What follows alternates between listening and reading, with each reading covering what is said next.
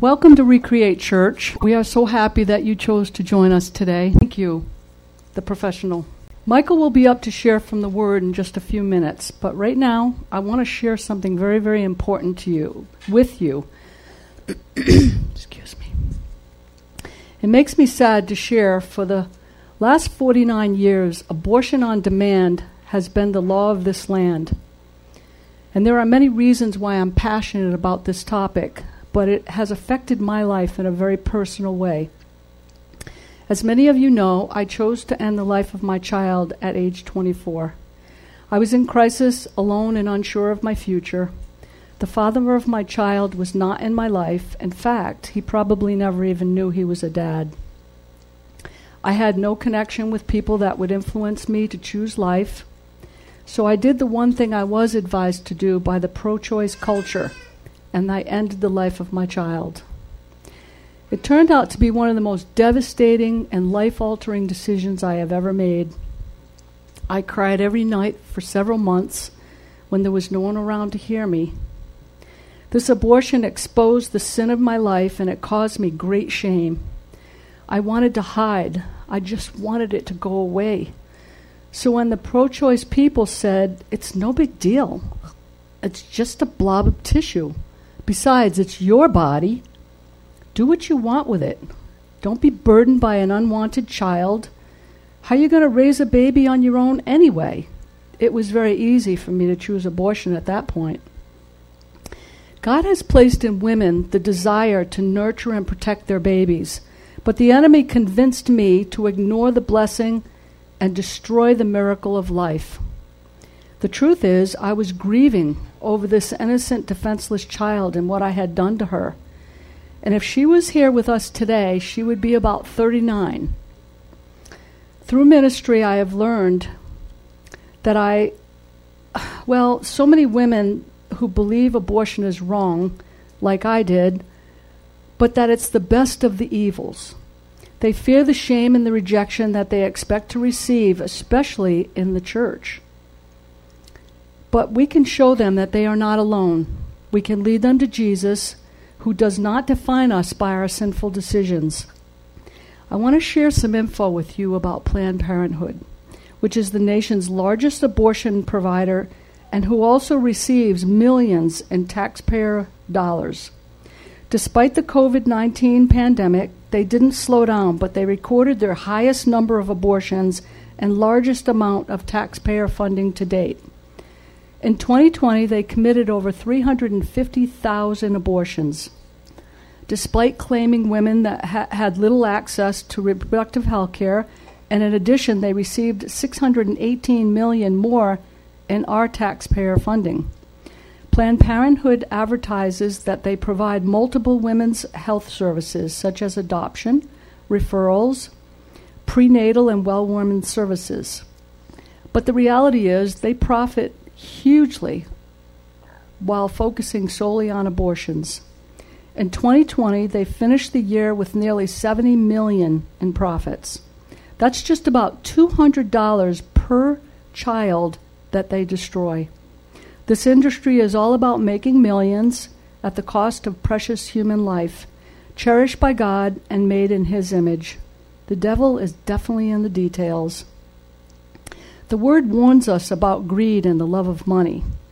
1 Timothy 6:9 says, "But those who desire to be rich fall into temptation, into a snare, into many senseless and harmful desires that plunge people into ruin and destruction." So we as a society don't hear much about men and their involvement in abortion, because for over 40 years this culture has been telling them that they have no say, and no say in the decisions going forward when their partner becomes pregnant. So many of them remain silent. This is unreasonable, since he has a significant role in the conception of this child. And out of 1,000 men surveyed that had been involved in the decision for abortion, almost half said that they couldn't afford a child at that time. And just under half said that they weren't ready to be a father. I wonder how many of the dads in the audience today felt that you could afford and we're ready to be a dad. Just saying. I wonder, more than half of the men surveyed of those who were involved in abortion were engaged in the life of a church, at least once a month. So this tells us that there are those who experience crisis pregnancy within our midst, within the body of Christ. What can we do to change the trajectory of this evil plan the enemy has to take the unborn from us and destroy the hope of future generations? As we consider what our involvement looks like, perhaps we should ask these questions. Are the things I'm saying or posting on social media sending the message that I would be a compassionate and trustworthy source of help and support to someone facing an unplanned pregnancy? Am I promoting a culture of acceptance and grace within my church? I have spent a good part of my life helping other women who have chosen abortion and are suffering the severe consequences of their decisions. They come from all walks of life, but all have one thing in common. They are broken, feeling ashamed, and regretful. And as I speak to them, I hear them say that they were advised, and some even forced, to abort their babies. My message to them is that Jesus is ready to forgive and heal. They also need to know that the body of Christ is a safe place for them to receive support and compassion. As I work with these broken women, I ask, how can we as the church help those women who find themselves in crisis pregnancy and have not yet chosen abortion? How can we help them see that there's a better solution than ending the life of their child? I know it's awareness and exposing the lie for what it is. And it's so important that we support the ministries on the front lines that are available to the women and men when they come for support. Psalm 82, 3 and 4 tells us to give justice to the weak and the fatherless, maintain the right of the afflicted and the destitute, rescue the weak and the needy, deliver them from the hands of the wicked. We as the Church of Jesus Christ have the hope they so desperately need. And if not us, then who? We need to pray for women and men to make life-affirming decisions and ask the Lord to show us how we may help, encourage, and support life in the womb. Be aware of the organizations like My Ashes to Beauty, CareNet, and local pregnancy help centers so you can refer women and men to these incredible resources. I am ministering with My Ashes to Beauty currently that hosts 2 weekly anonymous conference calls. One, abortion recovery, and the other is for abuse recovery.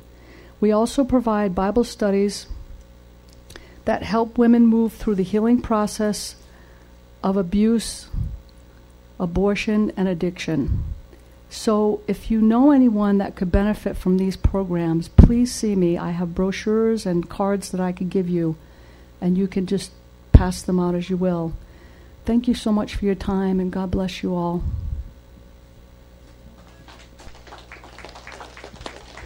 Thank you, Lucy. Thank you so much. Let's try this again. Good morning, Recreate Church. Good morning. Got some batteries in the mic this time. Let's see. I'm going to have to move this stand up a little bit. Lucy left it down here. Hey, that's much better. Let's give Lucy another thanks.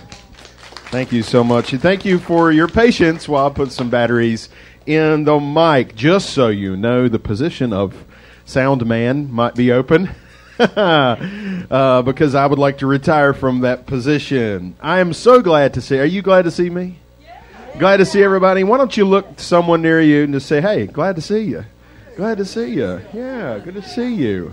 All right. Yeah. So today is a special Sunday. You know, it's Sanctity of Life Sunday. It would have been a few weeks ago, but between snow and COVID, it's been a while. It's been much too long. So we're talking about it this week. We're talking a lot about kids today. I'm so happy to see the little ones. They grew up. Jania's like a foot taller than last time I saw her. She's just grown up so big. So, folks, when you think of kids, let's do some word association. When you think of kids, children, what words come to mind when you think of kids? Laughter, blessing, a loud joy. Loud joy. My own mother looks at me and says, a loud joy. You know, kids are messy. Kids are fun. Kids are adorable. I saw Maggie with her little bob haircut. Oh, my gosh. Melt my heart. So cute back there. I see these boys here in the second row. Look how big they're getting. It's just amazing. Kids are a blessing. Kids are a gift from God. Kids are precious. You agree? Yes. Kids are so precious. They're worthy of protection. I have such a hard time with the idea of a child being mistreated or exploited or abused. Oh, it gets me fighting mad. I can't watch like detective shows where there's a kid involved. I just have to go. I just have to leave a room because it makes me want to become a vigilante. It makes me want to become some sort of low-budget hillbilly Batman, y'all, and fight crime. I don't think Batman will work. It'll have to be something a little more Appalachian. Maybe Possum Man. He sleeps a lot. Somebody needs to check on that for me and see if that's already been, probably that's been trademarked. But, you know, the point is, man, I bet you'll agree with me that children are worthy of protection. Children are valuable. Not as something to be bought and sold, but they're valuable because they're a precious life. And we might assume that that is a belief that has always been held by all people of all times, that it's a belief that's common to all cultures and all points in history, but that is not the case. For most of human history, valuing children has not been automatic. Children have been seen not as precious, but as a burden or as baggage, as non-persons, as a commodity. If you read in the history of Rome, you'll find that it was common in Rome for an unwanted child, especially one with a defect, to be abandoned, just to be left outside, abandoned. And the most common defect, quote, defect, for which a child was abandoned was that they were born a girl. As a dad of 2 daughters, that makes me so mad that somebody would abandon a child just because it's a girl. That sort of thing still happens. They had a word for it in Rome, expositio. I didn't say that right. Anybody speak Latin? Anybody? So y'all didn't know whether I got it right or not either. So we're fine. It means exposure. It was culturally acceptable for babies to be left out in the cold to die. It was culturally acceptable. It was not considered murder. It was considered getting rid of a problem. If that upsets you, it should. It should upset you. That's not right. That's absolutely not right. But it seems we have come full circle. America seems to be turning into Rome a little more every day. Children are not always seen as blessings. They're often seen as burdens. A burden to the parents who don't want the child. A burden to society, because now society's got to bear the burden of raising this child. It's culturally acceptable in America to abandon a baby even before it's born. It's culturally acceptable. And it doesn't stop there. In ancient Rome, children who were abandoned were often sold into slavery as human trafficking, were sold as sex slaves. Horrible, horrible. Boy, that makes me want to just burn the whole place down. I mean, and we would love to think that doesn't happen today, but guess what? It does. There were more people in slavery in the 20th century than at any point in history of the world. I ain't seen the stats for the 21st century, but I'd say we're right on track to set records. It happens. And if you pay any attention at all to the news, the little bit that gets out points to the idea that the exploitation of children goes all the way up to the elite of society, and anybody with much of a voice who begins talking about that gets silenced real quick. Have you noticed? Yes. This idea that children are precious didn't come naturally. Humans don't treat children as precious naturally. Maybe their own, but not children in general. So where did it come from? We might take for granted that children should be valued and protected. But it didn't just spring up from natural human behavior. It comes from a place that is so far back that a lot of people have forgotten it. Let me read this to you. Here's where it comes from. Then God said, "Let us make human beings in our image to be like us. They will reign over the fish in the sea, the birds in the sky, the livestock, and all the wild animals on the earth, and the small animals that scurry along the ground." So God created human beings in His own image. In the image of God He created them. Male and female He created them. That's Genesis 1:26 and 27. Human life in all its forms is precious because it's created in the image of God. What does it mean to be created in the image of God? Does it mean that we physically look like God? Now, some of you have the body of a Greek god, undoubtedly. I know Matt smiled real big when I said it. He's like, "Yeah, I know. I'm trying to be humble about it."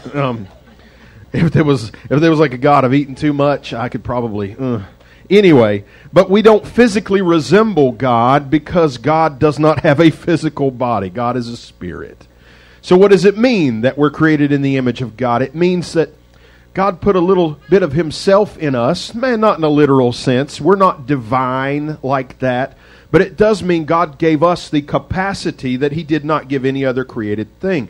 He gave us a capacity to think and create and plan and to love and be loved like nothing else.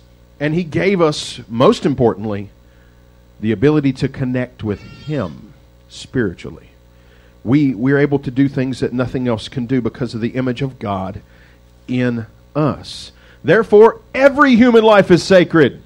Not just able-bodied grown-ups, but children, babies.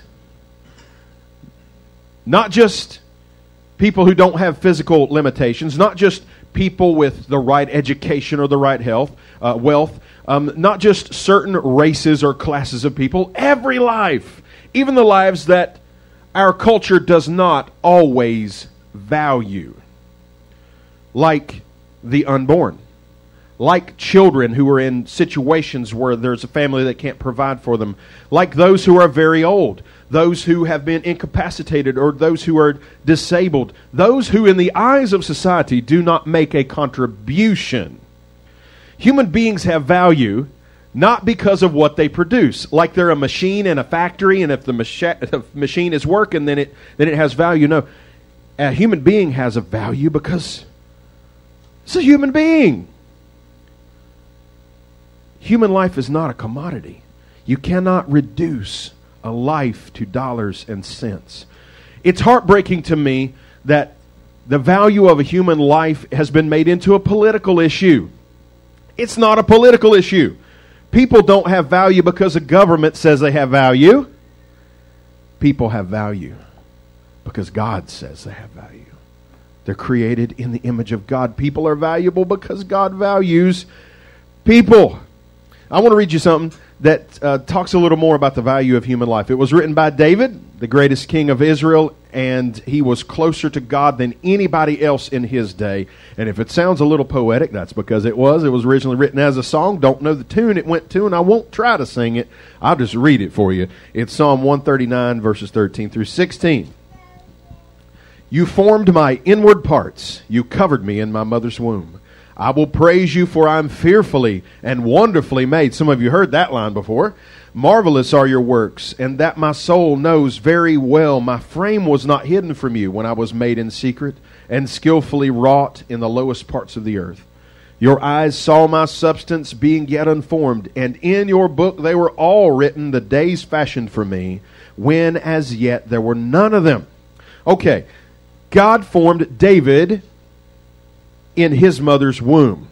Is David the only one who's fearfully and wonderfully made? We all are. Now, fearfully and wonderfully made. The origin of human life isn't just because two very specialized cells happen to meet. That's not where life originates. God commences life, ultimately. It's true that a child might be conceived in less than favorable circumstances, maybe even negative circumstances, maybe even in violence, and that is not okay. That's not even a little bit okay. Yet, God can take a situation that seems like darkness and bring light out of it. If you look in Jesus' family tree, you're going to see that there were some of those people born under some weird circumstances, okay? There was some stories there that, would not have been appreciated in proper circles in Jesus' own birth. Was not exactly normal. Wait, here's this young girl. Wasn't she supposed to be engaged to be married? Hold up, she's pregnant and they're not married yet. What's going on? Now, I'm sure they told the story. Do you think everyone believed Mary's story? Probably not. So it wasn't really a normal, quote, situation. It's true that children aren't always planned or wanted by the biological mother or father. But there is no child that was not wanted by God. There is no human life for which He does not have a plan. You exist because God wants you. Now, it's true you didn't ask to be born. Have you ever had one of those weeks like, man, whew, I did not sign up for this. Years ago, two specialized cells meet, and now I got a car payment I got to pay. I didn't ask for this, I got to have a job now. I got to feed myself and feed these other people, Didn't ask for that. But let me tell you what, God has a plan for you. You may not have asked to be born, but God wanted you to be born, and that's why you're here.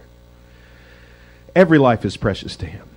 Every single life. David said human beings are fearfully and wonderfully made. Fearfully does not mean in fear, like cringing fear, but in reverent respect. Wonderful means special and distinct from every other person and created thing. You are a marvelous work of God. I'm going to do something for you right now that you're going to thank me for. Just look, if you happen to ride here with someone else, particularly a significant other, just look at them and say, you are a marvelous work of God. There you go.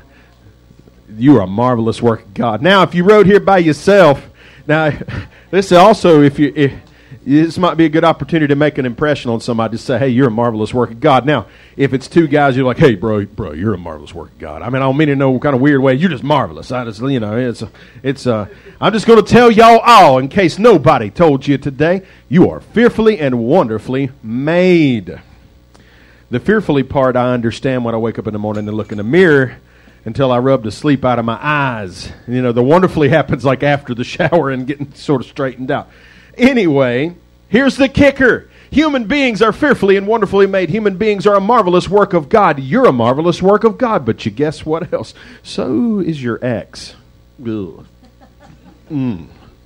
So is that person who did you dirty. So is that person you cannot stand. So is that person when you see them crossing the street, you don't hit your brakes probably as fast as you should. You know what I'm talking about? That person.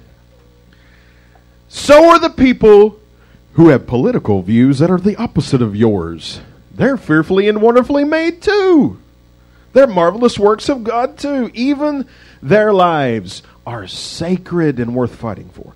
David describes how sacred life is before it's born. Now, the secret place, let's see, bounce back to like verse 15.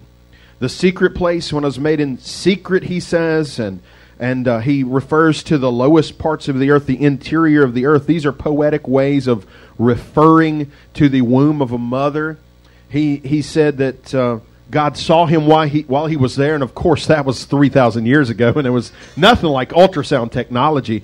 Ultrasound tech's getting pretty amazing now, and you can really see a lot about the baby before they're born, but God sees even more than what the best ultrasound can see, and he honors that life that's developing even when it's no more than just a few cells. He sees and honors that life. He's skillfully forming that life. That phrase, skillfully wrought or curiously wrought in some translations, that is in Oh, that's still in verse 15, isn't it? Skillfully wrought. It means, literally means made of many colors. You ever seen like needlework or tapestry and how it's all these little threads of different colors? It's kind of like that. Every human life is the very DNA in your body is the handiwork of God. He wove those little pieces together with love and care. It would be better to destroy a masterpiece of human artwork than it would be to disrespect human life. Human life is God's artwork. David said God looks in the womb and he sees the developing child. Even when there's hardly more than a few cells and systems, he sees what will be, and it goes a little farther back than this. Even before those cells existed, even before there was anything, verse 16, before my substance was formed at all, when there was nothing that could be considered a distinct person by the most generous definition, God saw. And your days were written in the book. From a biblical perspective, get this. Well, there's a debate about when life begins. All right, maybe that's a worthwhile debate. Some people say it begins at conception. That's when life begins. Or some people will say, well, maybe it's when a heartbeat happens, or maybe some other point of development. And then there's some who I cannot empathize with their point of view at all, who say, well, a baby's not really a person until the mother decides it, and you could even end the life of a child after it's born. There's no way I can get the math right on that. I'm not even trying to understand the argument. I don't get it at all. Our society is not any less barbaric than the Romans who left babies out in the cold to die. From a biblical perspective, it appears that God counts us as people even before there was anything to be counted. Even before conception, he sees and he knows. Before you were ever conceived in the womb of your mother, you were conceived in the heart of God. Every human life has value or meaning, not because society says so, not because a government says so, not because a parent says so, or a person or a group. Every human life has value and meaning because God knew us before we were ever conceived.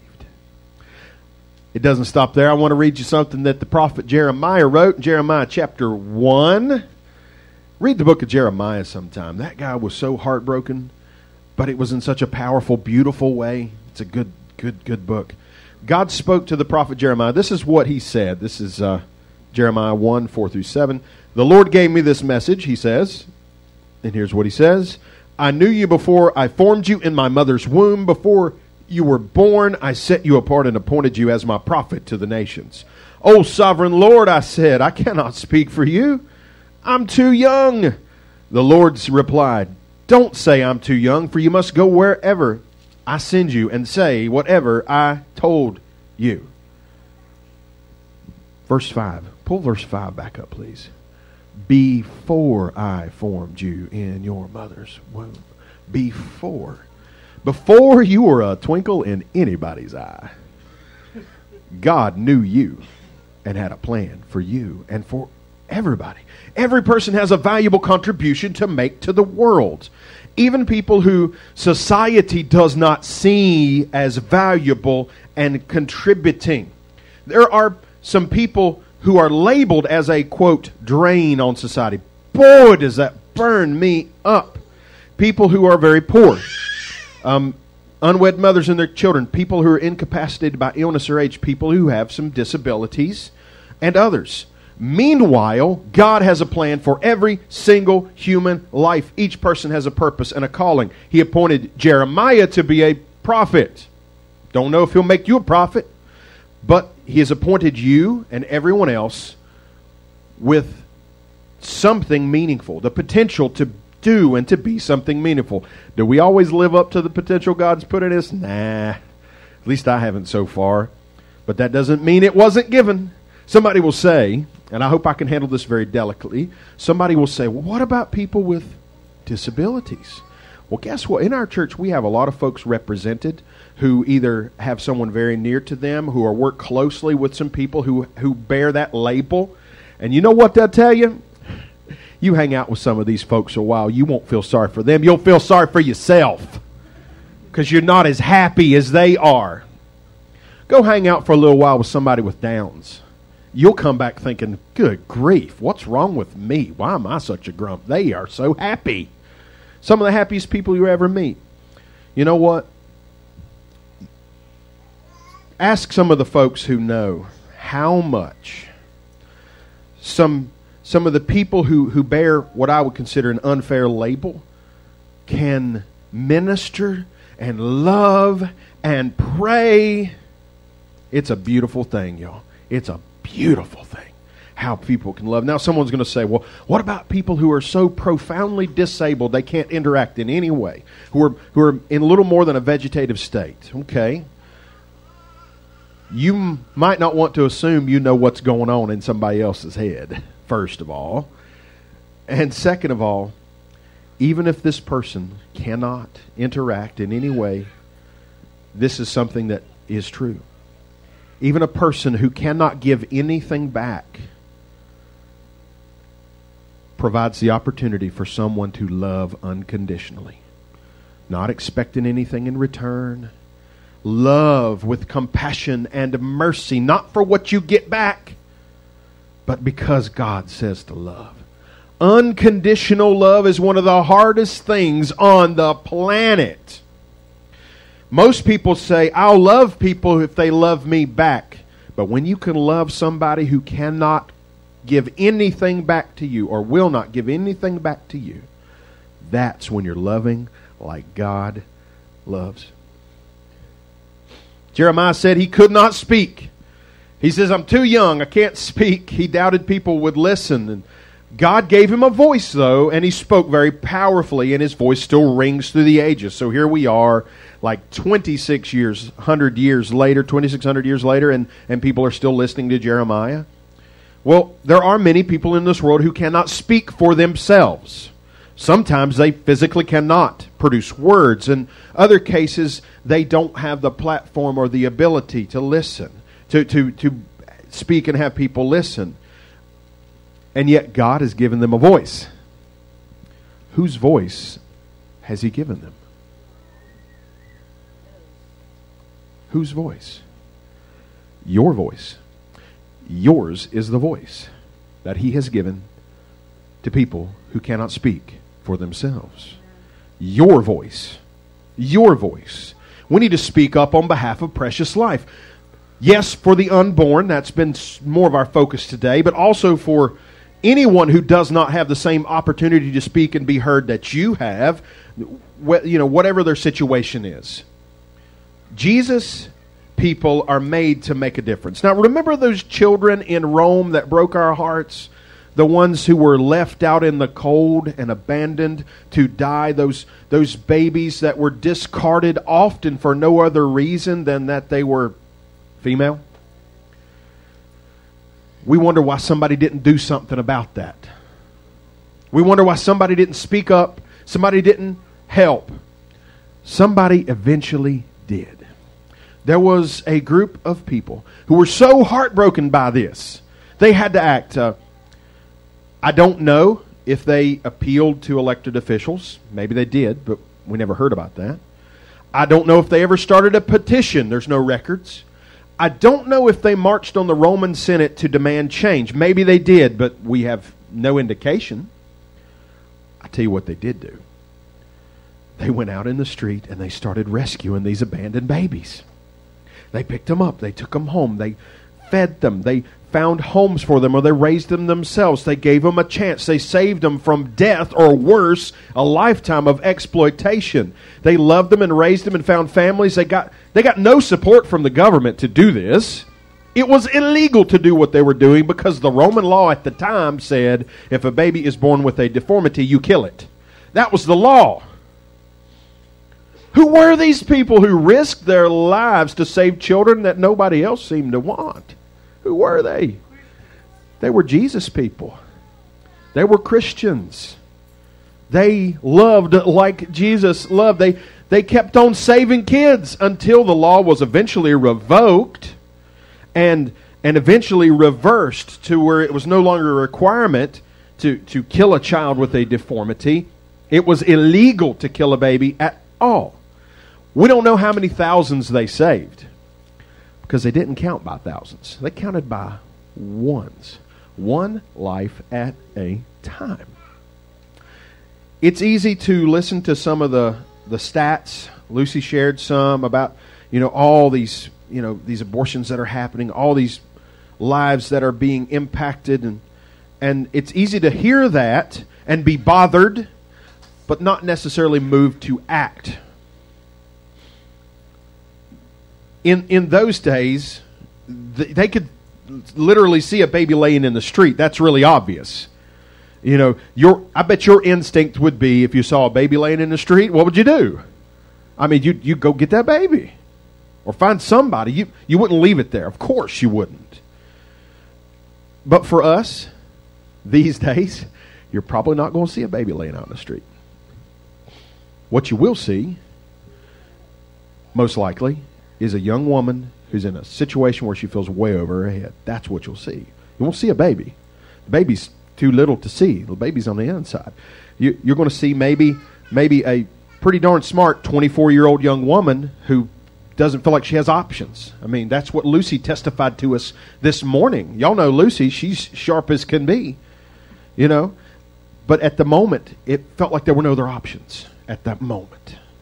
That's what you'll see. What you'll see is maybe a mom who's struggling to raise a kid she's got and doesn't know how she'll ever raise another one. That's what you'll see. You won't see a baby abandoned in the street. You're going to see a mother who probably doesn't want what's about to happen, but doesn't see another way.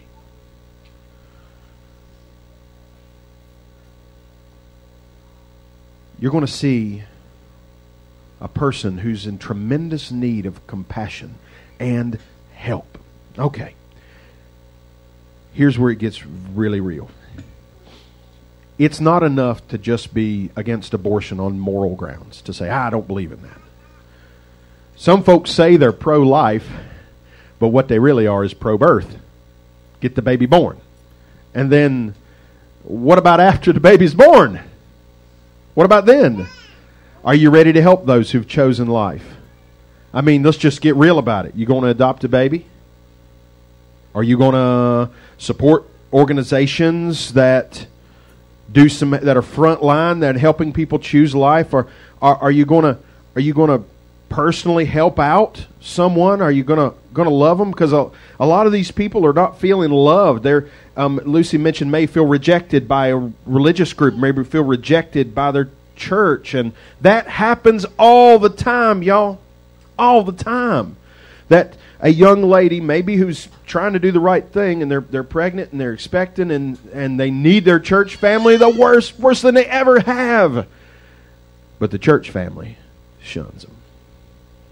See, we've got to treat life as truly precious, truly precious. You see, one side of the argument doesn't seem to see the baby, and another side of the argument doesn't ever seem to see the mama. But both of them lives are precious to God, and they should be precious to us. Lucy, I love what your organization is doing, trying to help these women. I think that's a worthy cause, because it doesn't just end when the mother decides to carry a baby to term. Now there's a lot more that's got to be done. And if we're going to say we believe in life, then we need to believe in life. Not just birth, but life. So, Christian folks, we got some work to do. And if you want to know how you can be a more part of that, talk to Lucy. Talk to some folks who know. Get involved with some organizations who know. This is something I hope we'll talk about every year about this time.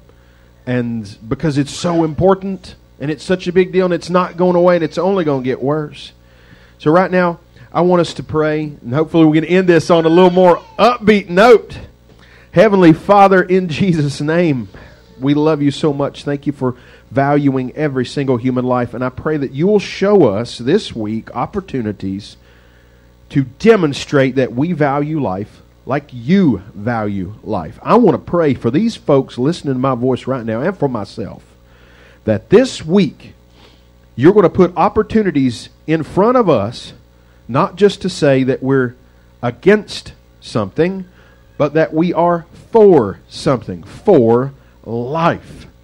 And I pray you'll give us the courage to maybe do the very hard thing or make a sacrifice or to love somebody in need. In Jesus' name, amen. It has been so lovely to be back with y'all. Y'all are fearfully and wonderfully made, marvelously, skillfully crafted. Guess what? Hopefully in the very near future, in the next couple of weeks, we're going to start a series on the book of Daniel. You ever studied the book of Daniel? Ooh, it's good stuff. It is wild. Crazy animals and all kinds of things and dreams, interpretations. It's a lot more than the lion's den. The only thing you know about Daniel is the lion's den. We're going to get way past the lion's den, y'all. It's going to be good. Actually, the lion's den thing didn't happen until Daniel was already quite an old man. He lived like 80 years before the lion's den ever happened, and all of his life was very interesting. God bless you guys. I'm so glad you're here today. You let folks know that Recreate is back in business, and pray the snow away. If you see any snow in the forecast, I want you to rebuke it in the name of Jesus and get it out of here. We do not want any more snow, okay? We're going to rebuke snow and we're going to rebuke COVID. But Liz, if you'll hit that post service thing. God bless you all. I will see you next time. Love y'all, and it's just been so good. See you.